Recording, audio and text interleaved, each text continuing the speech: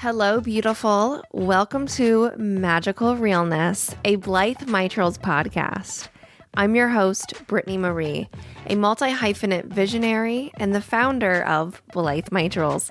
What you need to know about me is that I'm a little quirky, spiritual, crazy chatty, and uber passionate about living in true alignment and the art of simpatico. I believe deeply that magic is real, potent, and rooted in choice. Magic is all around us. All you have to do is choose to see it. Dive in with me as we look at actionable steps, breakdowns, and conversations that help you live a magical lifestyle in which serves you.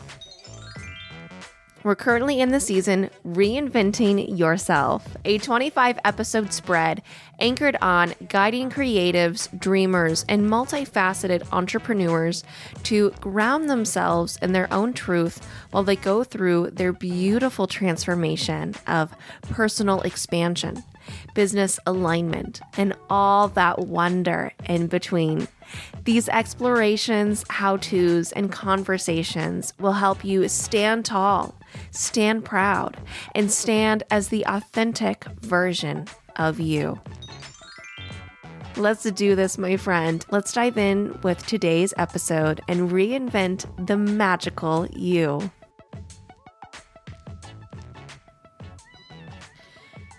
I don't even know where to begin. I don't even know where to start. I don't even know how to even bring this incredible guest forward and introduce her with the honor and the details that she so deserves. I mean, my mind is just blown. Am I even here? Have I died? Have I gone to heaven? Am I boosting her up a little bit too much? I think so. I think I went a little too far. But seriously, I mean, Amanda is incredible. And to have her on our show, privilege, true honor. Amanda, if you don't know who she is, Amanda McCready is the leader and host of the Clothes Horse movement. Yes, my friend, movement. Although I don't think Amanda would necessarily put it that way, that she is this leader. That's how I'm going to label her because of the incredible work she's doing in educating and bringing awareness to the realities within the fashion industry. So Clothes Horse, it's a podcast, and you could go listen to it right now, except maybe not right now, maybe after this episode. But it's a podcast in which decodes the retail and fashion industries, but also talks about consumerism, workers' rights, personal style, and why fashion is a case study in how capitalism has gone awry. Just so you know, I got that from her show description. I'm totally a cheater, but honestly, I could not have put it any better than that. So Clothes Horse, it was a project that Amanda launched after being laid off during the pandemic, and just the way that it has blossomed and grown such a cult following is nothing short of inspiring. I am honored to have Amanda with us. I know I've already said that. I might say it a million more times. But, I think we should just dive in because, we go there. There are a lot of truth bombs in this episode, and I will try my best to keep up with all of the little magic chimes to make you know that you've got something juicy ahead. So with that, let's enter into this episode and get into the magical realness, what it means to reinvent yourself, with the power of fashion.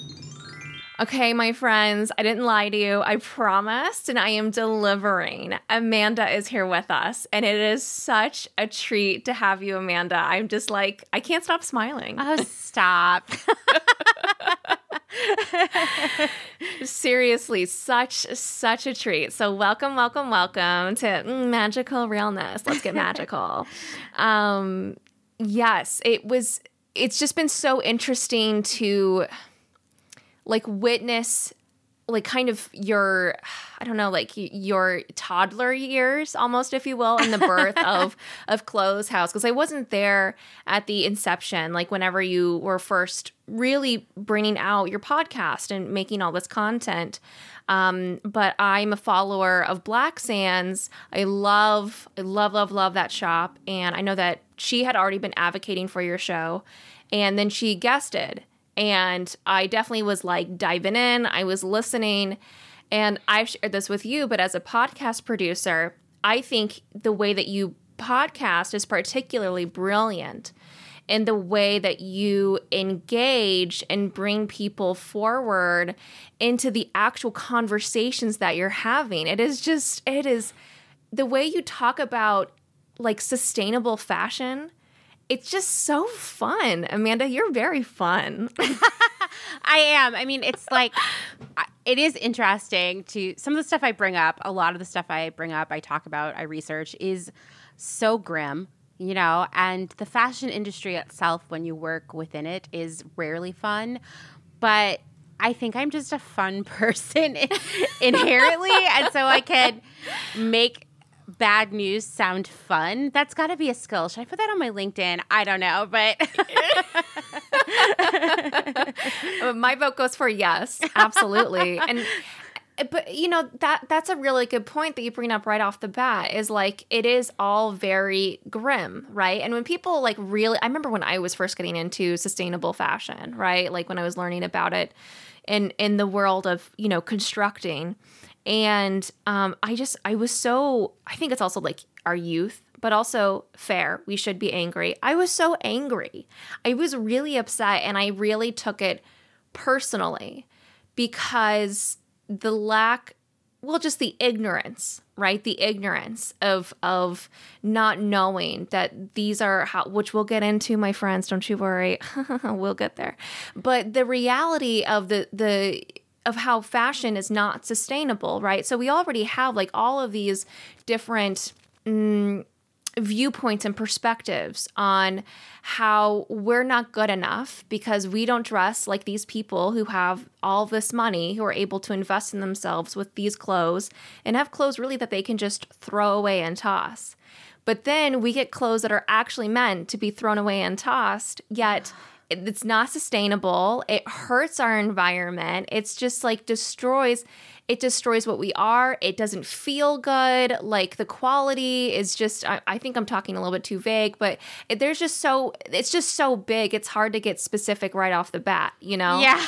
And yeah, it's a lot. And like the layers of it, and to, yes, hold that anger, but to channel it in such a useful source of energy. I mean, it's very clever, and it makes what you're talking about accessible and digestible. No one wants, right? Think of those preachers who were on the street and they're just shouting at people, telling them that they're going to be damned. Like, right. I don't know any of them that have been able to bring people over to their belief system. If you keep preaching at people in such a way, like they're not going to be able to digest it in. And you are like educating from the heart, bringing in that joy, bringing in that reality. I love it. It's so needed. We need you, Amanda. We need you, you know? That is so great to hear. I mean, I think, you know, something that I say a lot is that the personal is the political. And so it's really important that when we want to educate others, get them to join a movement, and it doesn't matter what you're educating someone about, what movement you want them to join. You know, in my case, it's all about sustainability and workers' rights and fighting classism and racism, all of those things. But no matter what, it's really important to share yourself as part of that process. Your personal stories and experiences are what shape your ethics, your beliefs. And I want to ensure that not only do people who listen to me share all kinds of grim news with them all the time, understand why I care so much about it and my part in that, but I also want to hear their experiences. I have been more and more thinking about Close Horse as, well, I can't even say the name of my own podcast. I do that all the time. I do all the time. All the time. I really want Close Horse to be a platform for so many voices, because that's how we build a movement. It's not one person. It's many people supporting and listening to one another. So I have lofty ideas, obviously. But they're beautiful. And I think that's what we strive to have, right? Like that's the new ticket, which honestly, like glad that's the new ticket. But everyone wants a community, right? Everyone wants a community, which then, we don't need to get into that. But then, bears the question, like, what about community fatigue, right? So we don't need to go there. But, that's the goal, right? Is to have a community. And oftentimes there are so many of these communities who are often created by corporate individuals who decided to go freelance or, work for themselves, right? So there's still that kind of corporate mindset, and there's really not that inclusive engagement. You can engage outside of them, you can engage like with as, fellow community members, but you really don't get a lot of access to the actual leader. And so it doesn't feel like you're really a part of it. It feels like you're a follower of it. And for us to really, to just, I guess slightly elaborate on your point, like for us to really be able to breathe in and inhale this essence, this passion, this movement, right? We have to feel like we embody it as well, and that it's not just something that we're following, but something that we are truly engaged and welcomed to be engaged in. I mean, just look at like, this is so huge within white women, right? Like white women are so problematic when it comes to, racism. And we don't need to get into that whole like spiral. It's a big conversation. But part of like, just look at all those black squares. You know what I'm talking about? Oh, yeah. All those black squares, right? And it was a lot. I mean, it wasn't just white women, but a lot of white women were doing the squares. And then they were posting and they were, trying to say something and use their voices. Because a lot of Black individuals had said, please use your voice, please share this. And white women took that literally, as in they needed to talk about things that they were not educated on, or that they needed to, make sure that they weren't considered in the fact that they, the racist call outs, kind of saving themselves.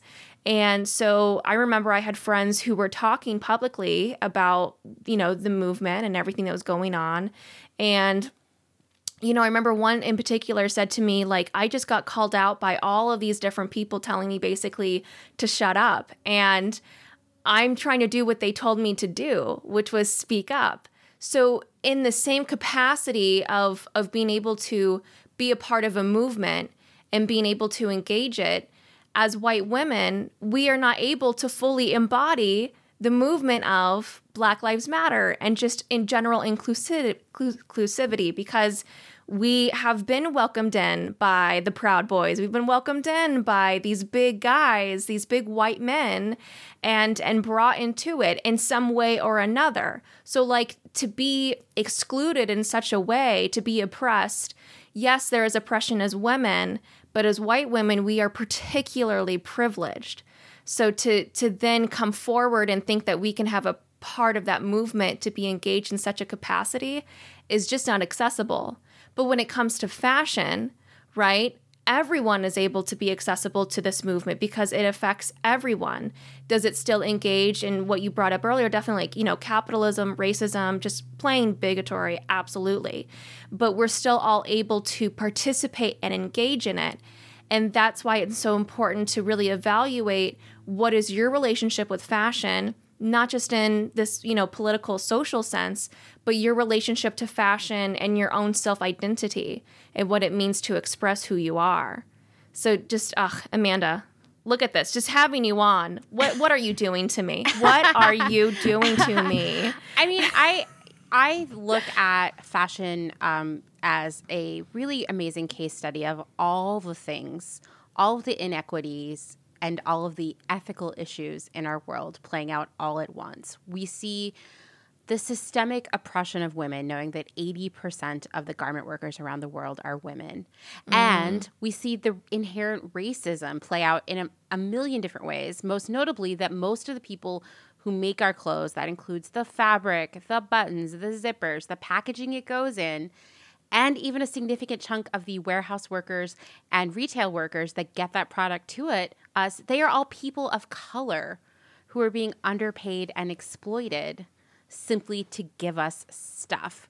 We see classism play out. We see so much anti-fat bias. I mean, ableism, you name it. All of the bad things and all of the predatory aspects of capitalism are all embodied by what we put on our bodies. It's kind of wild, right?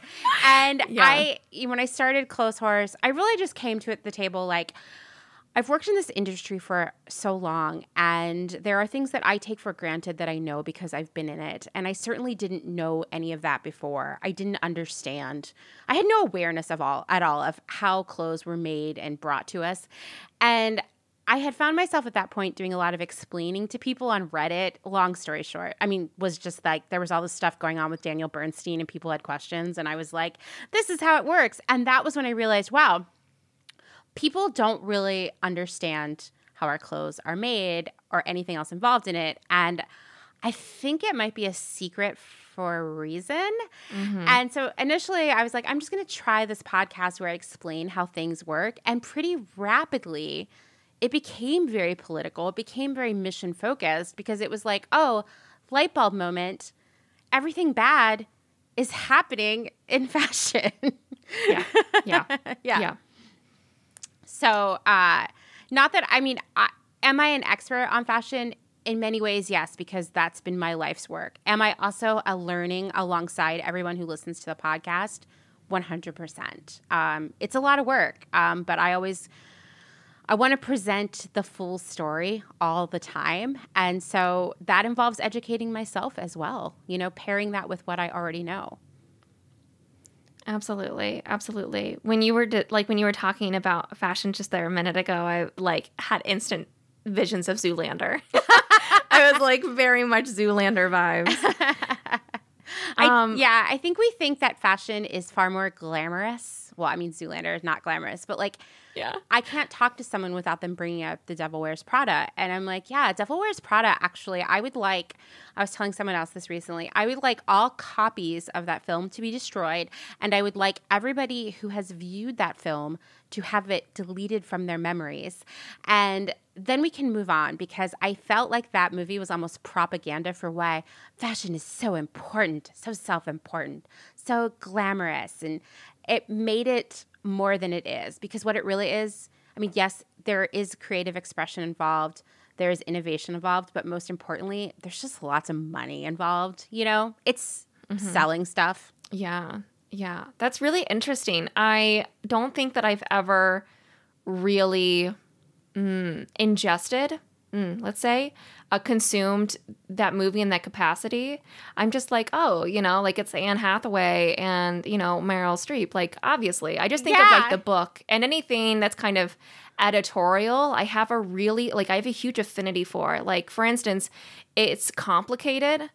I don't know. Is it that great? Like, I don't think it's Nancy Meyer's best movie, but I love watching it just for seeing Diane Keaton typing on her computer. I just go bananas to see that specifically.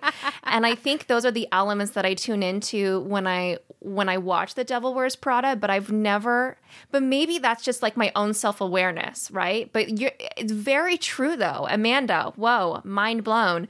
People do really regard it in that way. I just don't think that I've really, because it's a movie, it's Hollywood. Like Hollywood is a filter, right? Isn't it supposed to be a lighthearted romp or something like that? I have no idea. The first time I watched it was on an airplane, and I was like, that was entertaining. That helped me pass an hour and a half, but I wasn't like, wow, this is a documentary. You know what I mean? That's hilarious. But I mean, when we don't really get the full view of what goes into fashion, right? I mean, that makes sense. Like you said, it's a secret, and it's a secret for a reason. Yeah. Right? Yeah. Really, it's really making me question some of the fashion-based movies that I've really enjoyed, and like, how much of that did I really take with me? So, you know what, Amanda? Challenge accepted. I will go in and I will evaluate. Yeah, I would love to hear, because based on my experience, the most accurate fashion movie, it doesn't exist yet, maybe we should make it, would be Well, it would take place all over the world, right? For one, there'd be like an office. There'd be mostly women working in there. It would definitely be open floor plan. There would be offices, but men would work in the offices, and they would be in charge. All the women would be out in the open floor plan working, and they would all be eating really weird and mostly disappointing salads. And there would be a lot of crying and hand-wringing and packages being delivered, just nonstop packages. Some of them personal, some skincare stuff, some Fashion Nova stuff, samples, whatever. There'd be a lot of mail and crying and then like drinking after work. And then quick, suddenly we're like overseas and someone is sewing for 10 hours and hasn't been able to take a break to use the bathroom and now has a UTI and is really hungry. And then like quick take, now there's like an airplane full of clothes. You know, it's just like, it would be so depressing. No one would watch it. And it would be because the reality is that like clothing is not glamorous. And it's been interesting because my focus so much has been the exploitation of the workers around the world, specifically making our clothing, selling it to us, shipping it. And as a person who worked in that corporate environment in like someone's dream job, I knew it sucked, and I always had a headache, a stomach ache. I was always eating those horrible, disappointing Starbucks protein plates. You all know what I'm talking about. You've had one. And I just felt so unsatisfied all the time. And I've been having more and more conversations with other professionals that are still in the industry or perhaps have left. And it comes up every time. Like, I was so unhappy. I was so depressed. My anxiety was so bad. I had to up my medication. I ate so many bad salads, and I start to think like, where's the glamour, you know? Where's the because that's one thing that I hear all the time is like, how could you ever leave the most glamorous industry? And I'm like, whoa, let me tell you, it's not. It's hard work. It's stressful, just like any other job, business, industry. Yeah. You know, and I wonder if it's not just everything that's kind of secretive or all the elements that go into it, and like just the blatant miscommunication and mistranslations that get into the production of clothing in general. But I wonder if it is like that glamorization of it, or the way that we're supposed to think of it as being so glamorized, right? Because to be an artist, well, we should be working extra long and extra hard and just never basically only stopping to eat and to sleep, because we're creative and we're doing a fun job and we're doing something that other people, like, you know, like what you just said, dream of doing. And so I wonder if there's in tandem, not just like those secretive hush hush, don't tell anyone, let's make sure that we're producing an obscene amount of clothing that's completely unnecessary, but also the element of this is supposed to be really magical and really creative and like the life of an artist. Mm-hmm. So we need to make sure that they work as they're expected to as artists. Yeah, you know, something that has been coming up in a lot of different conversations I've had recently, I always like to ask my guests, like, how did you get into the fashion industry? Did you dream of it your whole life? And there's a small percentage of people who are like, yeah, I always knew that's what I was going to do. But the vast majority are actually like, well, I was really artistic and creative. And basically fashion seemed like an actual legitimate career path that would allow me to be that way. So it is full of creative, talented, amazing people who are like, I guess I'm going to try to commodify my creativity, and it's going to involve making clothes, you know? And I don't want to depress anybody about clothing, because getting dressed is one of my favorite things. I love clothing. I think it is an incredible creative expression that you get to do every day. And what I wear each day helps me transform myself mentally into who I'm going to be that day. Like, I love clothing. I love the power of creating an outfit and the magic of stepping out the door and feeling a certain way. What I hate is the industry that has been built around making way too much clothing that's really not that great, that really doesn't make us feel that great ultimately, and I feel like it kind of steals that magic away from us. Mm-hmm. Yeah, absolutely. 1,000%. I definitely want to get into what you just said, because that is like the Like just everything that we work on and wardrobe manifestation is actually applying specific affirmations to your articles of clothing and like making it like a really fun equation. Like, you know, what are you going to be today? And literally stepping into the person that you are becoming. That's what wardrobe manifestation is. So totally juicy. Want to get into that later. But first, I'm just as curious as a cat. How has it been on your side of things creating Clotheshorse? Yes, in the capacity of, you know, speaking your message and the research and educating and all of those ways. But what has it been like to bring people forward and have them be so engaged with this message and with this community? What has it been like to build this and to interact with them? I mean, I never expected that any of this would happen, you know, and you know, I had lost my job at the beginning of the pandemic. My anxiety, like all I did was feel anxious and watch Netflix and bake banana bread and feel sorry for myself. And I'm a very creative person. I am a person who finds great solace in doing work.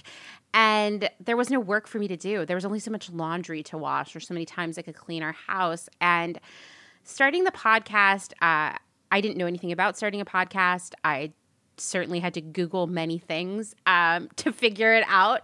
And I wasn't sure if it would be successful, whatever successful would mean, but I felt like it would be meaningful for me, at least on a personal level, to share my ideas and experiences and thoughts. Like that, to at least record it all would mean that I had said it and it would be there for posterity, I guess. And so imagine my surprise when suddenly there was like a group of people who were really not only engaging with the podcast and me, but engaging with one another. And they didn't know one another before Clotheshorse. Like that is wild to me. I mean, on a near daily basis, I will see two members of our community who I know didn't know one another previously interacting or working on something together, and I will tear up because it is so magical in a time where we were all so separated from so many people in our lives. To see people build relationships in the midst of that is like, how did that happen? You know, it is so moving to me. And, you know, something I think about a lot that I try to balance is this idea that, like, yes, I am the person who, you know, writes, researches, records, edits, and publishes Clotheshorse, right? So in that way, Clotheshorse is my own personal expression, but I don't want the community to be about Amanda. I don't want it to be about me. I want it to be about the ideas and the way of life and a movement, the community. Like I want the podcast to reflect the community while also being my own creative expression. So it's an interesting puzzle that I'm constantly working on. It's weird. Someone mentioned, like the other day, called me like a leader of this movement, of this community, and I was like, wow, absolutely, 1,000%. I don't think of myself that way. I just think of myself as another member of it who wants to do as much as I can to support the rest of the community. Like I'm a we person, not an I person. And so sometimes in conversations, like talking about Clotheshorse, for example, I'll be talking about a lot of we and us. And then I have to stop and say, okay, actually, Clotheshorse is just me working on it. So like, I don't want you to think I have a team back here. I'm just such a like us sort of person that it's hard to speak just about myself in a weird way. But Clotheshorse really, like the project itself really is just me. You know, so that's just something that I think about a lot too. Like, how can I, as a creative person, as an artist, lift up our community and what we want to change, you know? Absolutely. Absolutely. And I just want to take a moment to validate you because I am also a we person. But I do that very consciously. And, you know, if that's great for you, Amanda, great. Take it and run if you want to. Also, don't. But I actually view Blythe Mitrals as her own person. Like, I view Blythe Mitrals as a woman, as an entity, as yes, a vessel, but a vessel of someone who was living and breathing, right? I view the work that I do in tandem with Blythe Mitrals, right? So for me, it would be incorrect, since I have this viewpoint and I have this perspective and I work this way with my business, to say I make sure that, I do say I, and I try to ground what I'm saying, but I do so, again, very consciously. And I am just, we are totally synced up on that, on being the we person, right? Because it is so much more than what we're doing. And a lot of what has brought me, and I shared this on the podcast before, dear listeners, so, just bear with me. But, a lot of what I have done to bring about Blythe Mitrals has been inspired by helping the younger Brittany Maries of the world, right? It's like to understand the pain and the suffering. Yes, the trauma and the neglect and that whole situation, just like thinking I was so unworthy and so unlovable for the majority of my life, right? And to help liberate other Brittany Maries out there who think the same of themselves and can see the pathway to themselves, right? That's a big part of what I do. And I think it's totally natural, that I started out within looking at wardrobe specifically. And in this conversation, I'm talking about fashion, but I never use the word fashion. I am not interested in the word fashion. Of course, if we're talking about the fashion industry, of course. But when I'm talking to other women or female divine, when I'm talking to my clients or my community members about wardrobe specific, I say wardrobe. And I'm very conscious about when do we use the term closet, and when do we use wardrobe, and when do we use garment, and when do we use piece. And I think it's, we need to be intentional, because as you said earlier, there is so much expression, there is so much love, there's so much identity in the clothes that we wear. And the big key is that we need to be able to ground ourselves in what is inherently within us. For instance, we are inherently worthy, regardless of what we put on, regardless of the quality of the clothes that we have on, regardless of how chic and beautiful our actual closet looks like, right? None of that is up for debate. You are worthy regardless. Clothes are simply a tool, a sense of expression. They are not the only expression of you. And so, I definitely went into a tangent there and talked about a million different things, but I just really identify with the way that you explore not just Clotheshorse, but also, identify with Clotheshorse. I'm so in alignment with you there. Yeah, you said something really interesting, which was about the power of words, and how we describe these things. And, I will be the first to confess, there is a reason that Clotheshorse is called Clotheshorse, and that is because I have been called that term many times in my life. I also appreciate how old-timey it is, right? And I will tell you, I have a lot of clothes. I have been collecting them my whole life, it seems. And when I go into my closet and I look at what's hanging in there, each piece, each item is so important and personal to me that I couldn't bear to be parted with it. It has so much value to me beyond how much I actually paid for it, because it means so much to me when I wear it. And then, I pull away from that and I go back into okay, now I'm at work and I'm a buyer and I'm talking about units. I'm talking about garments. I'm talking about these objects that have no power, no meaning to anyone, myself even included, which makes my heart's them breaking for you in those moments. Which makes them inherently disposable, right? I've been thinking a lot about the disposability of clothing. This idea okay, well, I bought this shirt for $7.90, so it's no big deal if I only wear it one time. I will have gotten enough use out of it.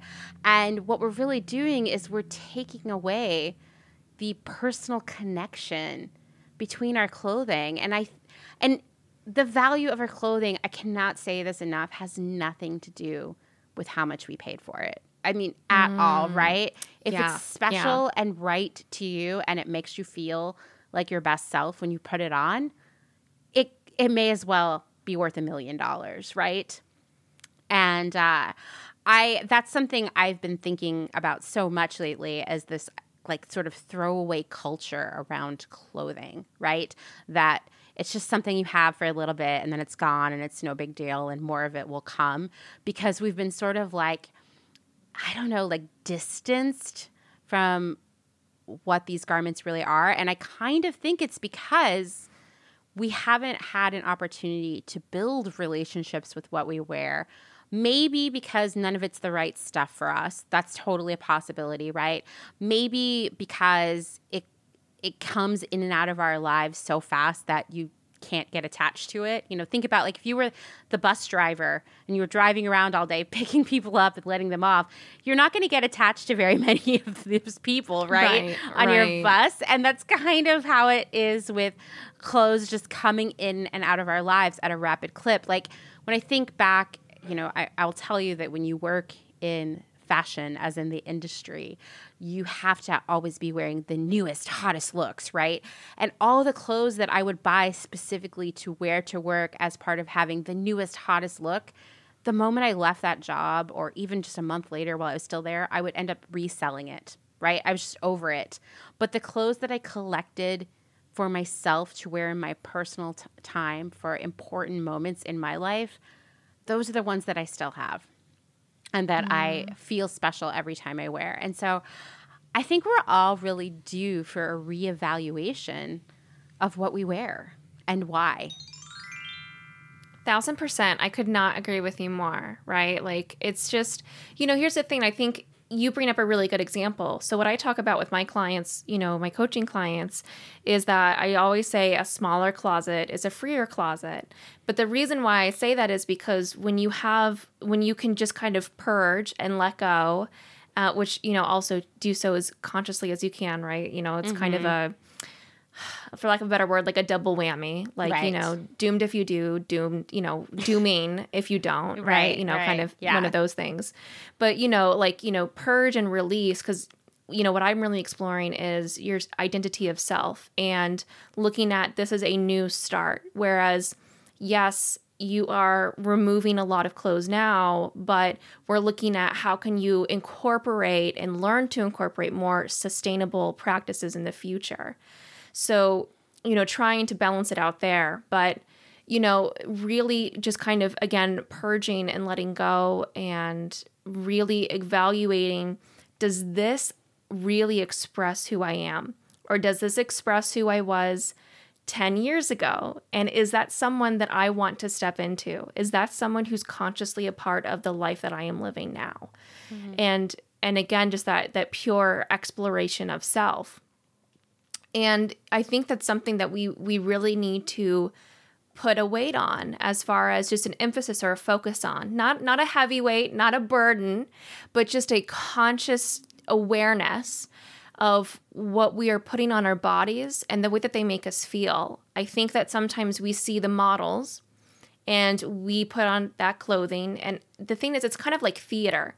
You don't always remember the imagery that you saw on stage, but when you see something that's similar in imagery, you kind of get reflected back within those emotions. They kind of wash over you and you think, oh, that's interesting.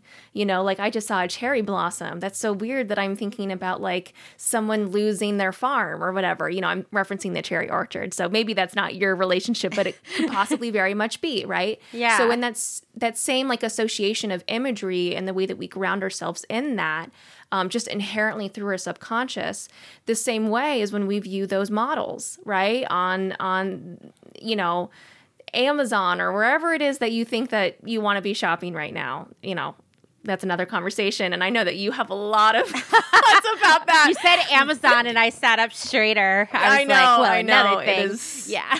I know. But it's like, I mean, but it's like probably one of the most relevant. Well, actually, from your research, it is the most relevant example because that is where everyone shops. Isn't that shocking?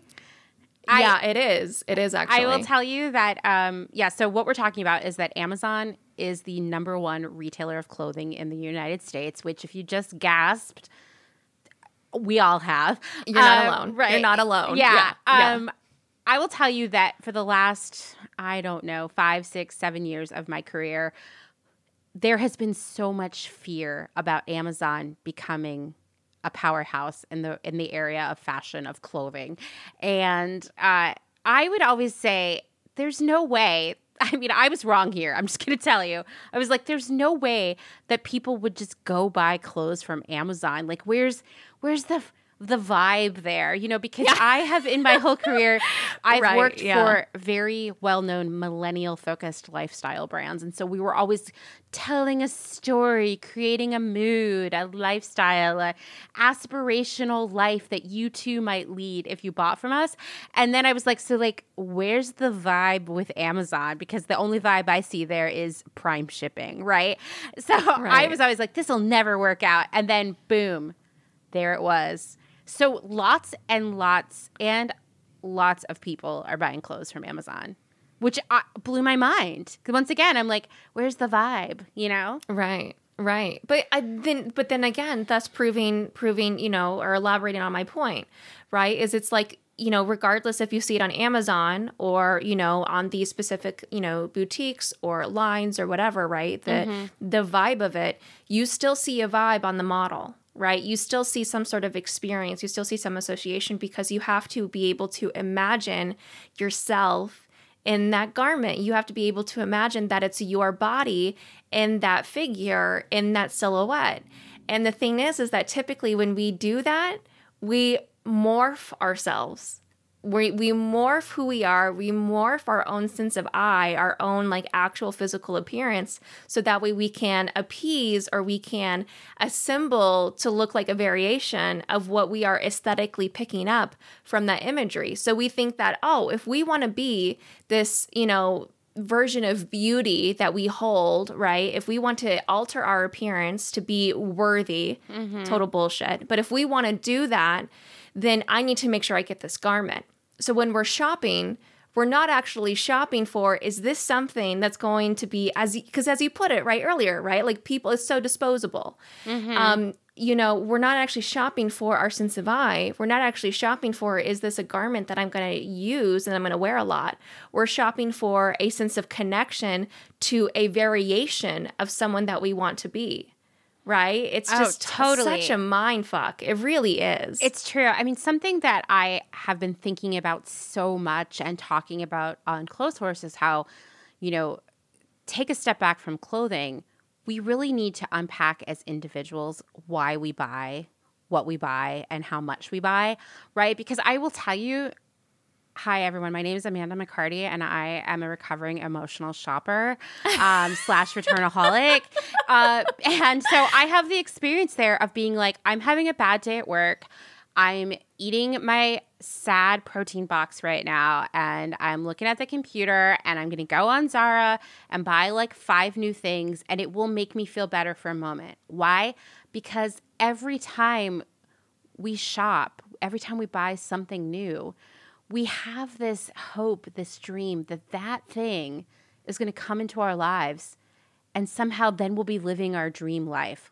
All of our dreams will have come true with that purchase. And I know that sounds way over dramatic, but think about the sense of hopefulness you get every time you place an order. Oh, yes. I feel like that is the primary success of e-commerce versus shopping in real life, because the thing about shopping in real life is you might have that sense of my whole life is going to change when you're walking towards the fitting room, but then you go in there and try it on and you leave and you're like, oh, wow, actually my life is worse coming out of that fitting room than it was going in. You feel deflated, right?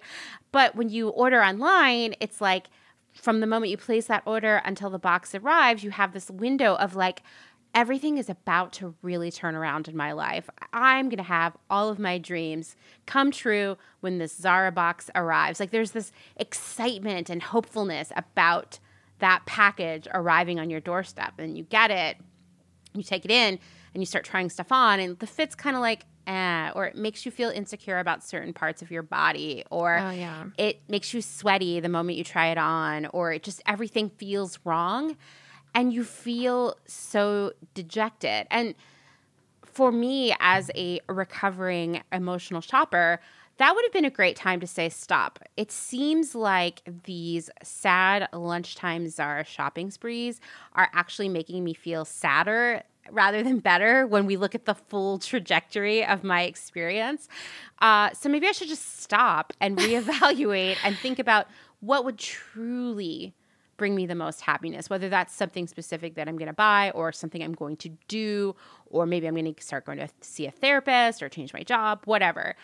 But instead, it's like, well, I returned that Zara. Now I'm realizing I'm going to have this credit on my credit card. Guess I better buy some more. And so it's like you get in this cycle of like, this is going to be the thing that changes my life. And then it comes and it doesn't. And then you're like, okay, but this thing, this today, this is going to be what changes my life. And I think we have so much emotions wrapped up in that.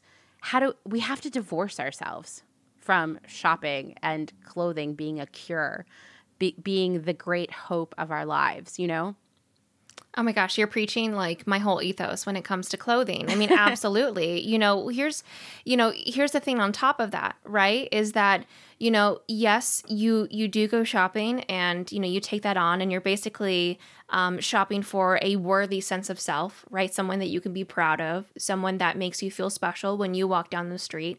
Essentially, really what it comes down to is that you so desperately want to be seen. Either you want to see yourself or you want someone else to see you. There's some sort of element of need to be seen.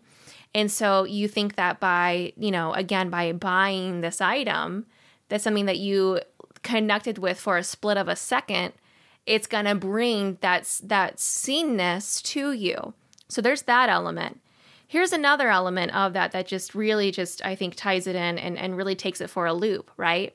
I think the reason why we lean into that specific element of fashion, I mean, Amanda, gosh, you would know, so correct me if I'm wrong, right? But this is, my viewpoint on it, is that we live, right, in this convenience world. And let me take it back even further, right? Like when I was younger, no one was checking up on me to make sure that I was getting work done, my homework, lessons, whatever. I remember that I had guitar lessons, and this lasted for maybe a couple months. And I was trying to learn the electrical guitar. And, the instructor was so nice to me. He never put me down or anything, but he was always like, well, you really should practice, when you get home. And the time I would practice was maybe an hour, maybe 30 minutes before we left to go to that lesson. Sounds so about I would right. So I would wait a whole week to do it. And my parents would always ask me, and it wasn't so much that I was answering or saying no and lying, or saying that I had done it, and lying because I wanted to get away with it, but because I felt ashamed that I wasn't doing it and I didn't want to burden anybody with the shame that I had. And I needed someone. I was so young. I needed someone to help me be accountable. A lot of us were raised through TV, right? For so many of us, TV raised us, which means, again, that not a lot of us had that sense of accountability. And sure, you can go into different generations and what that means and like, how can we all be involved? But like, this is just the situation as it is with the need to have convenience everywhere we go.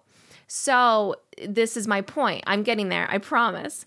Is that when we look at that and we look at those experiences that you may or may not have had, like me, you're looking at a sense of nurturing where you don't actually really have to do the work. You can just kind of bypass the work and do like maybe a slither of it and it be like accepted in some way. It be doable, right? That it'll lead you to what you needed to accomplish in that time. Well, when you're feeling really low about yourself and, emotionally shopping, as you talked about, Amanda, right? Like, you are looking for something in the moment. You're looking to accomplish something. And you've already elaborated on this, but just to bring in the point of this sense of convenience. We live in a convenience culture. And I don't think that especially women aren't interested in learning their sense of I and learning what they actually want in their closets, what they want to be wearing, what it means to express their identity.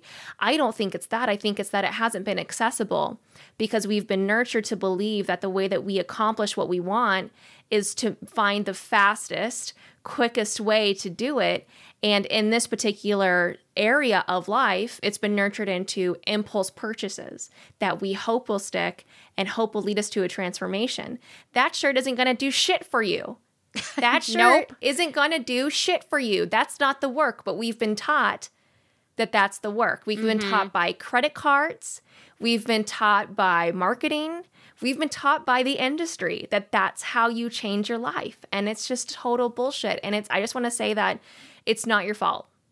It's not your fault if you've been conditioned to believe this way. And that's, again, Amanda, why your work is so important, because, and I think also why you're able to bring in people into these conversations and really educate them and bring that awareness, because they had no clue.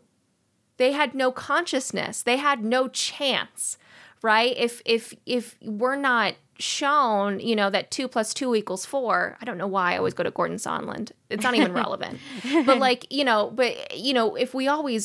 if no one shows us 2 + 2 = 4, like even what a 2 possibly is, how are we supposed to put things together and start to even dive in for ourselves what it means? If we're taught to look the other way when it comes to the construction of clothing, then that's what we're conditioned to do. And it's not your fault if you're just following what you were conditioned to do. If you were taught to make, mac and cheese from a box and not from scratch, that's how you learned how to do it. You're not going to necessarily go looking how to do mac and cheese from scratch. That may not be accessible to you. True. I don't need to go on and on. I'm clearly on a tangent. I will stop here. But I'm just trying to say, you've been conditioned and it's not your fault, but you have an opportunity. You have an opportunity to really make a change. And yes, doing the work, but doing the work not just for your sense of I, but for the world that we live in. Totally. I mean, I think actually macaroni and cheese from a box is a really amazing metaphor for all of this, because I was also raised by television, latchkey child from very early age, and the only macaroni and cheese that I knew was the kind from the box, and I loved it. I still will say that sometimes if it's a really, really special time, I'm stressed out or really busy, I will go get a box of Annie's and live the high life, right? It's hits the spot. Yeah. But I remember the first time that I had actual macaroni and cheese, actually baked in the oven, made with cheese and a sauce, all of that. I was like, this is disgusting. I want the stuff in a box. And I think it's because my taste, my expectation of what macaroni and cheese was instilled by eating it from the box over and over and over again. Now that I've had many macaroni and cheeses in my life, I can see that they all exist on the same spectrum. And it's not necessarily that Kraft macaroni and cheese, although who am I kidding? We had the generic kind at my house. But it's not as if that is less satisfying or even less delicious than if you go to a restaurant, it's got 5 cheeses in it and it's all artisanal. They both serve a purpose and they live on the same spectrum. But unfortunately, when we talk about say clothing, we, for the most part, if you're a millennial, most of the clothing that you've been offered in your life is the Kraft macaroni and cheese clothing.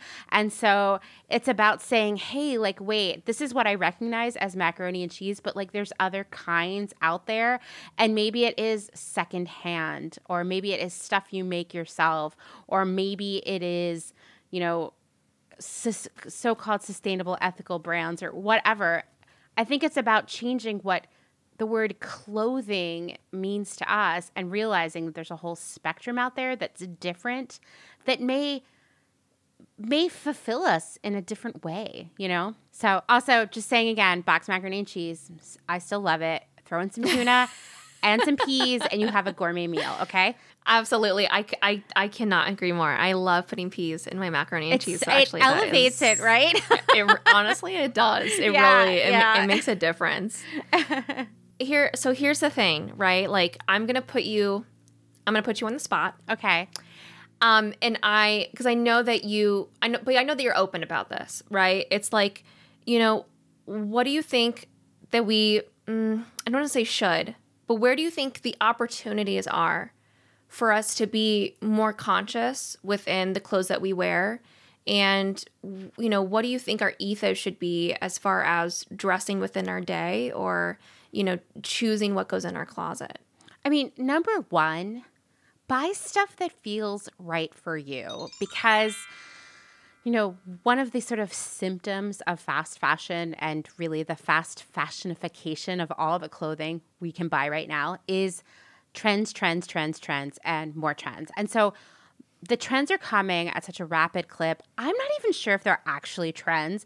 If an industry creates a trend to get you to buy stuff, is it really a trend? That's like a logic problem for all of you to think about. But what happens is you're getting served a lot of stuff constantly that isn't really who you are. For example, I refuse to wear an off-the-shoulder top because the use of my arms is way too important to me.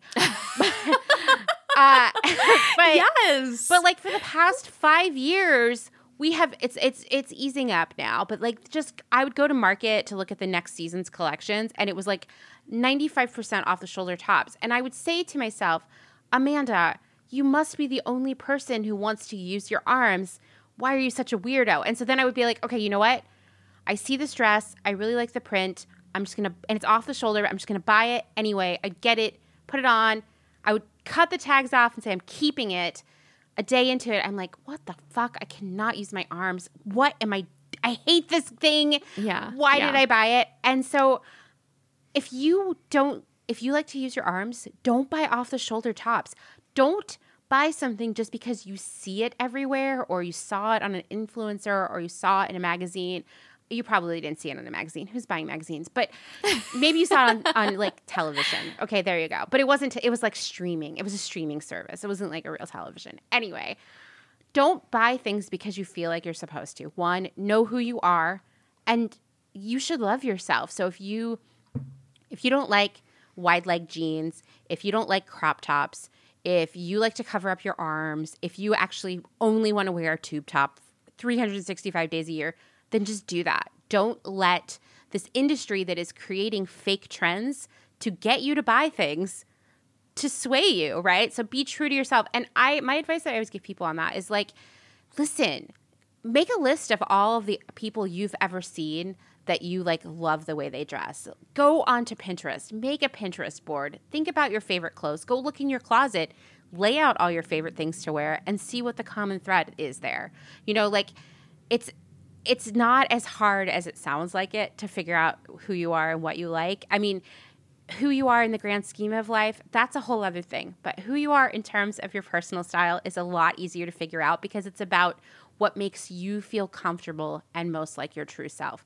Notice I said makes you feel comfortable. I'm not saying sweatpants unless that is what you wear that makes you feel like your best self. But a lot of times when you throw comfortable out around clothes, people assume you immediately are talking about sweatpants and leggings and t-shirts, right? But that's not what I mean. I mean like psychically comfortable, right? Feeling like you are you and here you are and you're going out to seize the day. And I think that's step number one. When it comes to like specifically how to shop, I mean, definitely cutting out the impulse shopping is so important. And for a lot of us, myself included, it's a hard process. Like there are days, I mean, I'm doing a lot better now a year into this process, self-inflicted process, but there would be days where I'd be like, I feel almost bored and like I have no reason to be excited because I didn't buy anything that might be coming in the mail today, Like getting over that hump is really hard, but buying less is so important. And I cannot emphasize enough the idea, which I know is hard for a lot of people, especially if you're new to it, is shopping secondhand first. We live in the golden era of secondhand clothing that is so convenient. Just like so many apps, we've got Poshmark and Depop and Etsy and Mercari, and I could go on and on. Buying secondhand clothing it's an amazing thing to do because we actually have more clothing in the world already than anyone could ever wear. And if you've evolved to this point where you realize you don't need to have a lot of clothes in and out of your life, that you don't want to participate in throwaway culture, this is a great time to give clothes that maybe someone else who hasn't realized that yet, give those clothes a chance to live on instead of going, 85% of our unwanted clothing goes to the landfill. And that is so sad. I mean, when I think about some of the clothes that I didn't want anymore, it wasn't because there was anything wrong with them. They were just wrong for me. And so I think participating, like getting our unwanted clothes back into circulation, buying them from other people is really important.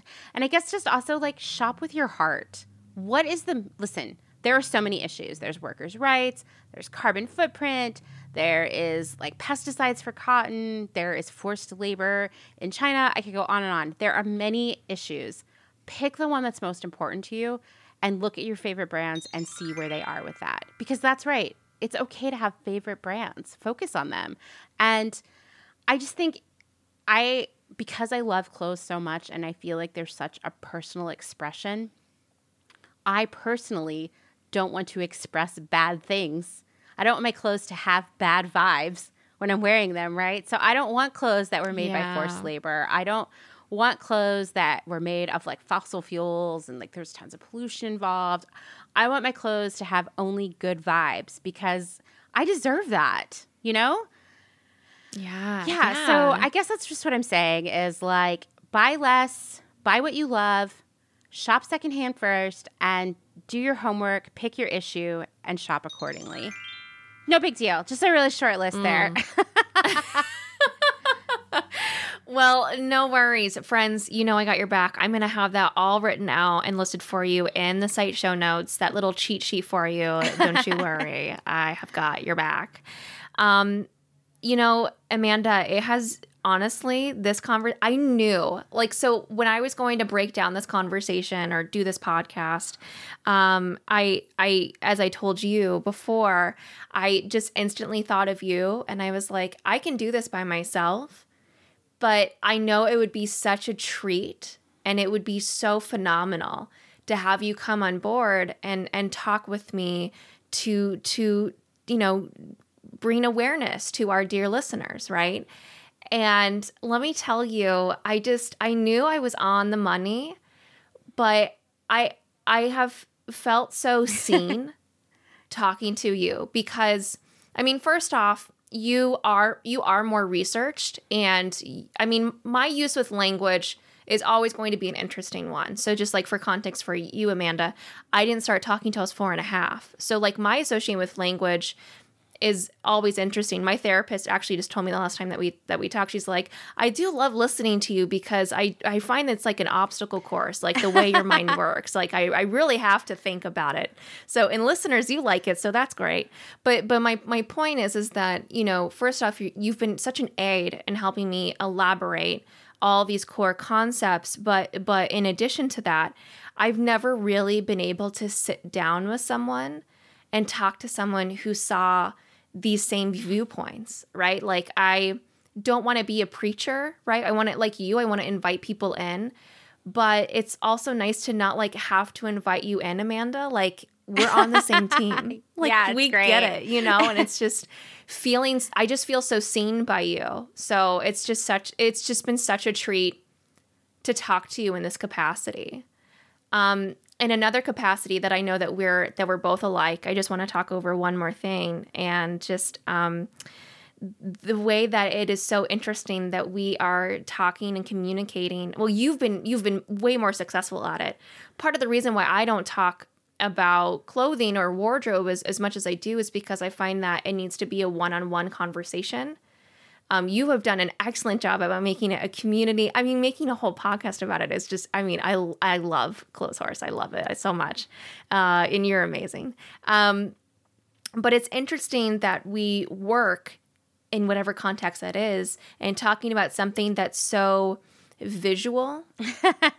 And yet we have a hard time. I know we talked about this before. We have a hard time sometimes expressing that visualness, at least within ourselves, especially because like if you're going to talk about fashion, then you need to be some sort of model. You need to do like 365 days of outfits, or you need to make sure you do these photo shoots and work with these brands and, you know, show that like glamour model Instagram body, you know, to be able to be heard in the world of fashion. And that's not us. We don't do that. I don't think I've ever tried to do that on Instagram. And I don't know if you, I would think that you haven't either. And I mean, I don't want to brag, but I have really tremendous personal style. So I guess I am bragging. But so like I could, I guess, show everyone my outfit every day and it might be interesting to someone. But I just, that's not the language I want to use. Like, Ooh, yes. I feel like people would always be like, Amanda, what's your story? Like, who are you? I wonder about you all the time. You share your stories on the podcast, but you don't really post photos of yourself. And I remember the first time I posted a photo in stories and I was saying something like, oh, this week's episode is canceled or something really trivial.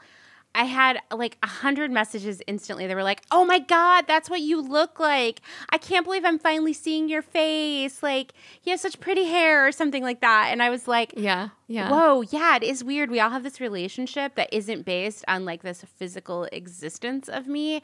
And it just like never occurred to me that that's how I would speak to people, you know? And I still don't want to, you know? I don't know. I think that is a totally viable means of communication for so many people. It wouldn't feel right to me. I think words are so powerful. I think the things that I have to say are more important than how I look when I'm saying them, just for me personally, you know? Mm-hmm. And I don't want to be distracted by worrying about if I'm using the right filter to share it. Like, you know? Yeah. I really feel that. For me, like when it comes to those concepts and those areas, I'm still kind of, I don't want to say on the fence, but it's like never say never. Yeah, exactly. You know, maybe like I really want to do it. And actually, I would like to do like a lookbook element in our editorial at some point. But I really want it to be, not to say that other people aren't being artistic, but I really want it to be specifically intentional with the messages that we are introducing. Because like if you look at Vogue, right, a Vogue is a collection and they may have some sort of theme, though I think it's hard to find.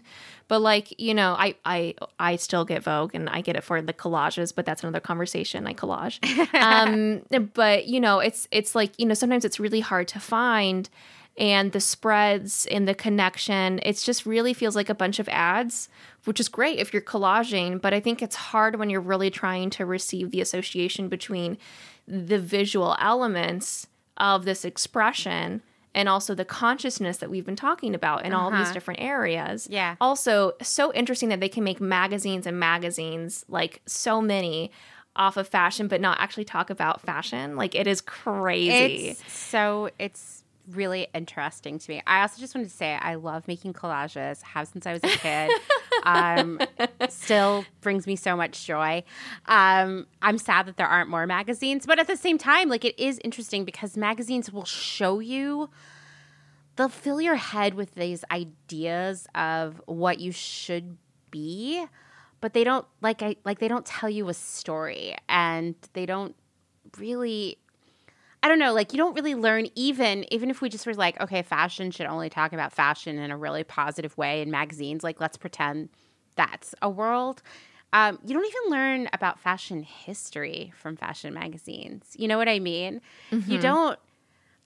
You have to go somewhere else to get that. And I do think, like, we are used to seeing images. I mean, I've been thinking back about you just talking about, like, that image being planted in your mind, whether you realize it or not, and really affecting your decision making. And, you know, we can all agree that, like, certainly fashion magazines and blogs and influencers have done the same for us. And I guess, like, when I think about what if I was showing myself in different outfits every day and saying, like, this is how you can live a sustainable lifestyle. Look at me here.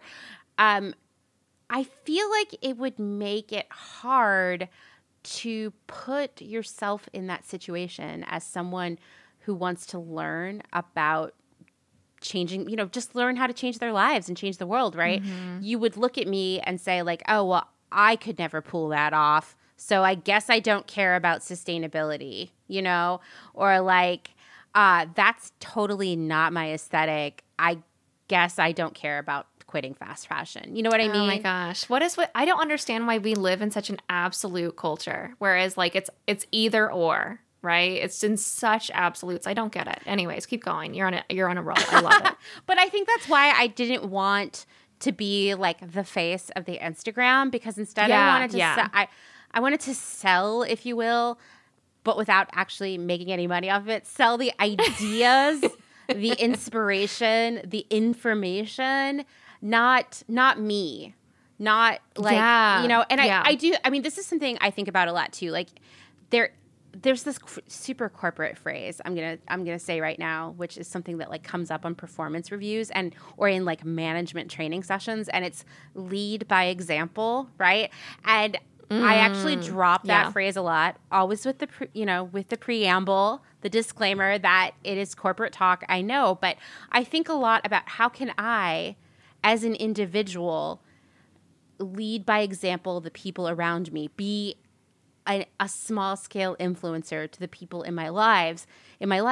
And for me, it feels most important to me that people see, like, get these ideas and digest them and, interpret them their own way. But I do have thought, like, yeah, it would probably be really amazing for people who are really overwhelmed by the idea of shopping secondhand first, or a world that is free of fast fashion, or a world where you only buy things you love and not trends that you saw advertised. It would be probably really important to create editorial content, like visual, of people wearing outfits and having the time of their lives, right? Mm-hmm. Like I think about that too, and I'm like, yeah, that would be awesome, like someone should do that,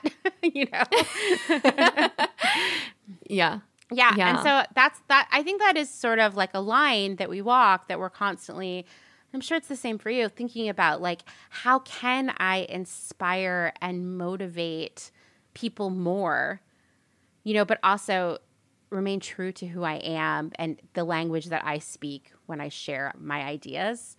And maybe someday I'll have like an Instagram that's just me wearing outfits. It seems unlikely, but you never know. Yeah, I mean, there's a thing. It's like, it's the associations, it's the intention. It's like, what's in alignment for you, right? And like, that may be in alignment for you, down the line when either one, you have more time or more fucks. But like, so like, never say never, truly. But I just find that it doesn't serve, because again, like, I'm coming down to the message of, this is for you. Like, this is your sense of identity. And if I'm putting on clothing, also, let me just say this. I don't think that I'm that visually engaging as a dresser. I think that I'm stylish, but I don't think there's anything like super. I think that also, like, you need to, like, if you want to talk about sustainability or like your sense of I and the element of wardrobe, you also need to wear like kooky patterns and loud prints and all this stuff, which is fun. And I love seeing it, but like, that's not me. I wear black most of the time. I like a good, like, stylish t-shirt, not your Hanes, but like a nice, just like normal tee or like a sweater. I do wear joggers most of the time. I think I wear them in a stylish way, but that's me. Like, I am very like comfortable in my clothing. I don't always go loud. And I find that I'm really able to express my sense of I. The way that I pop things is I pop things with earrings and with lipstick, right? Like, that's my bag. So that's the thing. Like, I don't want people to necessarily associate wardrobe manifestations through what I am specifically manifesting with my clothes. I want them to be able to understand the language that like you said, that I am communicating, and really take it on for themselves, because it's not about me. Exactly. It's about because I don't want to imprint them with my own imagery. Yeah. I want them to take on their own imagery of self. Totally. Like, I don't want people to think that in order to embody the ideas that we're discussing as a community, that you need to dress the way that I dress, that you have to have my style, that you need to grow your hair out really long and like wear a certain kind of shoe. And, when you say it out loud, that sounds preposterous. Like, why would anybody think that? But we know that is true. That we do that all the time. Yeah. All the time. Just the idea of like what we think a successful person looks like, what we think beauty is, what we think the kind of person who can, quote, pull something off. All of those ideas were implanted in our brain from different media that we've consumed. And I don't want to be a part of that. I don't want to shut people out and make them think that if you want to participate in this, if you want to make a better world, you have to fit this mold. Because, I mean, I don't know about you, but my whole life I was trying to fit into some mold that, like, I was never going to be right for me. And so I always felt like a failure aesthetically, physically, whatever. And that's discouraging. That's unmotivating. And that is honestly, that kind of emotional state is what leads you to do all of this like emotional shopping, Mm-hmm. Absolutely. Oh my gosh. I totally identify with that. Very much me. Again, the association with worthiness, right? If you feel like a failure all the time, then you're going to be in that space of worthiness, which then leads us to an episode that we did earlier in this season, listeners, comparison culture. Yeah. Also, I shared my very sad story. So again, I'm sorry that happened, and I hope I didn't make you cry. But here's the thing, right? Like this, we're getting into the truth of it. We're getting real. We're getting with it. And it's very much tied with comparison culture. So, honestly, I think you just hit it on the nail, Amanda. I think you really did. Like, really examine what it means for yourself to be quote unquote fashionable, what is sustainable for you, giving clothes a second opportunity, giving them a sense of life, right? Like when we do that, we're more prone to actually mend our clothing and not toss it when a very small hole occurs or when a button goes missing or whatever that is. Like really caring and nurturing our clothing, our shoes, our accessories, ourselves. Absolutely. Right? And like everything you buy, no matter how much it cost, it was made by someone, or actually, let's make that plural, someone's, hours of work cumulatively. Like hands, all these different hands touched what you just bought. And think about the time and the thought and the care and the skill.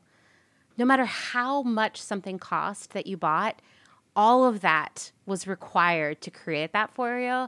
And so honor that, honor all that hard work, all those people who touched that and created that and got it to you by holding on to it or giving it a second life, but being super sure that it's never, ever disposable. Because clothes aren't made by robots. I'm just going to say that. I think some people think that. In fact, I know a lot of people think, because a lot of things are made by machines, we assume that clothes are like, I don't know, like some cotton goes in one end and there's all kinds of like pulleys and pistons and stuff. And then out comes on a conveyor belt, a shirt. That's just not true. And so honor all of the human ingenuity and time and care that went into each item that you buy. Absolutely. Have reverence, have a sense of ritual, if that's a line for you, but like a sense of true intention when you acquire clothes, when you wear clothes, and when you care for clothes. Again, I didn't bring Amanda on here to have this conversation to, make you feel overwhelmed or make you feel bad or to be shamed. And I'm saying this because I remember whenever I first learned about this, that's exactly how I felt, because it's just like, why didn't I know? Why didn't I know? And again, it's not your fault. You've been conditioned, but now we've given you, which one was it, the red pill or the blue pill? We gave you one of the pills. Whichever is the good one. Whichever is the good pill, yeah. Whichever the good one is, that's the one we gave you. And so these are just opportunities. You don't have to change everything overnight. Sit with things, digest it. Definitely look into the Clothes Horse podcast. Seriously, it's happening. If anything, follow Amanda on Instagram. Follow Clothes Horse podcast on Instagram, because Amanda, the way that you express the aesthetics and the way that you collage, right? Yeah, all the information. Imagery. Yeah. It's just so fun. I mean, I would just say too, like, I know the more you learn about this stuff, it is overwhelming, and you feel like a bad person, but this is something that you intentionally were never told.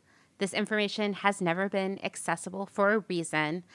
And I say it's all about progress, not perfection. So step one in the progress is knowing this, right?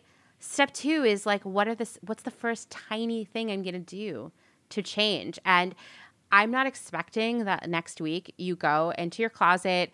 First off, please, no matter what's in there, don't throw it out just because it's fast fashion. Please wear the things that you love for as long as you possibly can. But I'm not expecting you to next week suddenly show up in like a pair of hemp flax pants and like, I don't know. There's this idea, I think, that if you're into sustainability and ethics, that you just wear like beige clothing made out of natural hemp fibers. They're very flowy, I think. I don't know.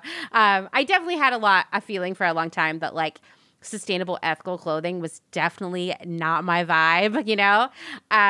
We definitely all have pictures in our mind of that. Why? Because it's been planted by things we've consumed already, right? Get rid of that because, being more ethical about your wardrobe choices, it doesn't mean sacrificing who you are, and it doesn't mean we're all wearing weird hemp tunics for the rest of time either. And I think, like, I'm excited for anybody who's listening to this because you're about to start on a really exciting, transformative journey that's going to make you feel better and give you more power over, like, making a better world. It's a good thing, you know? Get past the, like, oh, now I feel like a jerk. Get over that. Now you should feel like I'm about to change my life, you know, and the lives of others. Oh my gosh. I feel charmed. I feel enchanted by you. By everything you just said and just shared. And it's just such a beautiful way to close off this episode. Amanda, thank you so much for being here. I have, of course, shared when we just talked about the Clotheshorse podcast and that beautiful resource that you make. But I also want to mention that you have a Patreon and you have now Clotheshorse World. Can you tell us a little bit more about that? Sure. So this kind of goes back to that idea of leading by example. No, this is not your annual performance review, but, gosh, I feel like, this is so wild, but Clotheshorse is coming up on its year anniversary, but it feels so much longer because it's been so life-changing for me. And last fall, like late fall, Meg, who is actually the content producer for Clotheshorse.world, reached out to me and said, hey, have you ever thought about starting a blog, like a style blog? Because all the style blogs that exist right now they kind of suck, and they mostly just sell Amazon clothes, which is true. And they really promote like just trends that aren't right for people and hating your body and all the things that we hate, right? And I was like, I love that idea. I love the idea of demonstrating to the world that you can consume less and live a beautiful life. But I just don't have the time, Mm-hmm. And I said, if you think we could assemble a team that would want to do this, and of course I'm going to help out, I'm down. And then somehow we assembled a team of people. And so Clotheshorse.world is specifically the blog. Almost all of our content is actually created by the community. We have a team in place that basically helps you take your idea and turn it into a post that you'll be really proud of. We have illustrators, we have designers, editors, you name it. But most importantly, we have just an amazing, so talented, so passionate community that has so much great knowledge, experience, and ideas. And so we don't publish just everything that comes our way, but we help people take their ideas and turn them into the best content that they can be proud of. And it runs the gamut. It's personal stories, it's interesting history lessons, DIY projects. Outfit Repeater is one of our staples, which is like basically destigmatizing this idea that you can't wear the same thing twice on Instagram. Like we're saying no, we're going to actually, I guess we're stigmatizing the idea that you can't wear things twice. And we are normalizing the idea that if you love it, own it, make it your uniform, show the world all the time. So that's what Outfit Repeater is. And we share our thrift finds and all kinds of amazing stuff. And it's a lot of work for sure. We don't make any money off of it yet. We're hoping to at some point, at least to pay us for our time and the expenses of running it. But it's been amazing. It's been around since February, so not even that long. And I'm like a very emotional person. So I frequently will look at something on the blog and get choked up thinking about all of the incredible, talented people who work together to create that. And just, I'm so proud of what we've been able to put out in the world. So closehorse.world is the blog. We have a team that works on that. I'm the creative director of it. And then the podcast is me. It's my work with a little help from my husband, Justin, on music and audio. And I do both of them. So I feel like they are sisters, basically, you know, like we sisters of the same family of ideas.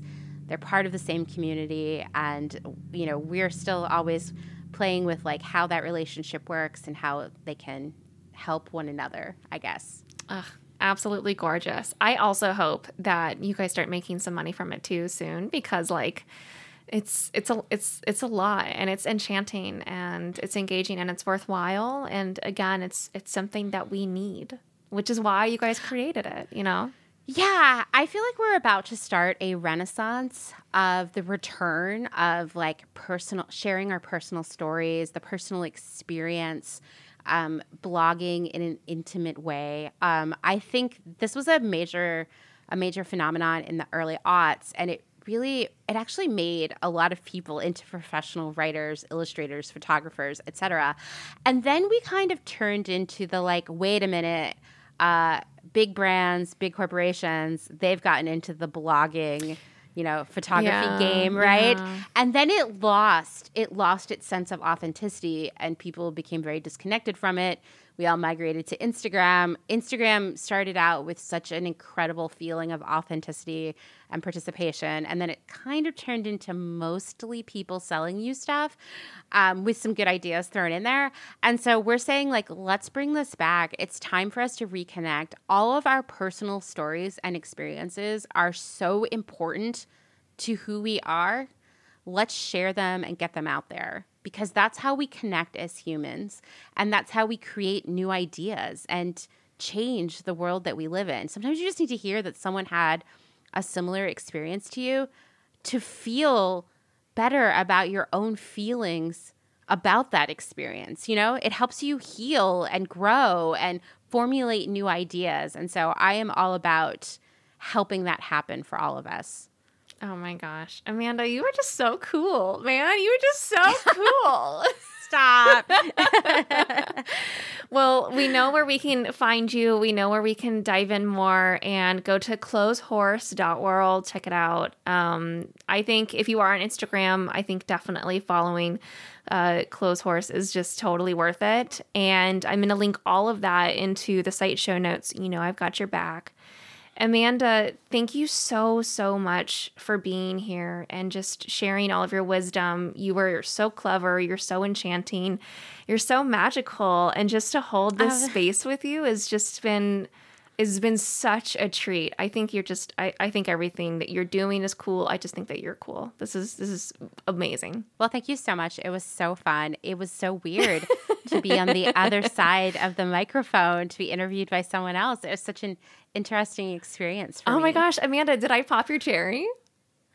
Well, actually, one other time some friends interviewed me for their podcast, but it was a long time ago, Yeah. and it was before I had a podcast of my own. So I'm so accustomed to being on one side of it, and it felt so different, you know? Mm-hmm. But I loved it. Call me. I'll be on your podcast. No, just You heard it here first, friends. You heard it here first. And you know me, I'm horrible at goodbyes. So we're going to let you go now. It's been a long chat. Go ahead, rest up, do your thing. And until next time, my friends, I'll talk to you then. Bye.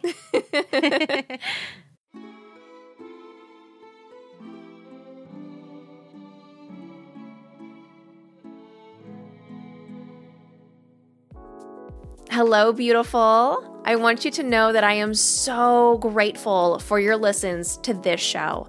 The Blythe Mitros community is growing bigger and bigger, and having you, yes, you, be a part of that is so special to me. To give something back to beautiful you, I wanted to make sure you knew about my Notion template for building an aligned strategy for your intuitive business. It's perfect for soulpreneurs and creatives, helping you create your dream business. Oh yeah, and it's free, bitch. Not only that, but the template is guided. I've got instructions, steps, methods, a walkthrough example, and even a video class on how to get the most out of this jam-packed space. Now, when I say jam-packed, what I really mean is that you get 5 templates integrated into one space. And this is actually the practice and template I use myself to stay grounded in who it is that I am becoming while living in a constant state of inspired action. It's glorious. My wish is that with this tool, you'll be able to do the same. No promises, I can't do that because it takes work. But with this template, I'm confident that the work will become so much easier. Remember, it's free, so just head to blythemitrills.com to sign up for an immediate inbox delivery and up your intuitive business game. #gimme, gimme, gimme, #that is magical realness.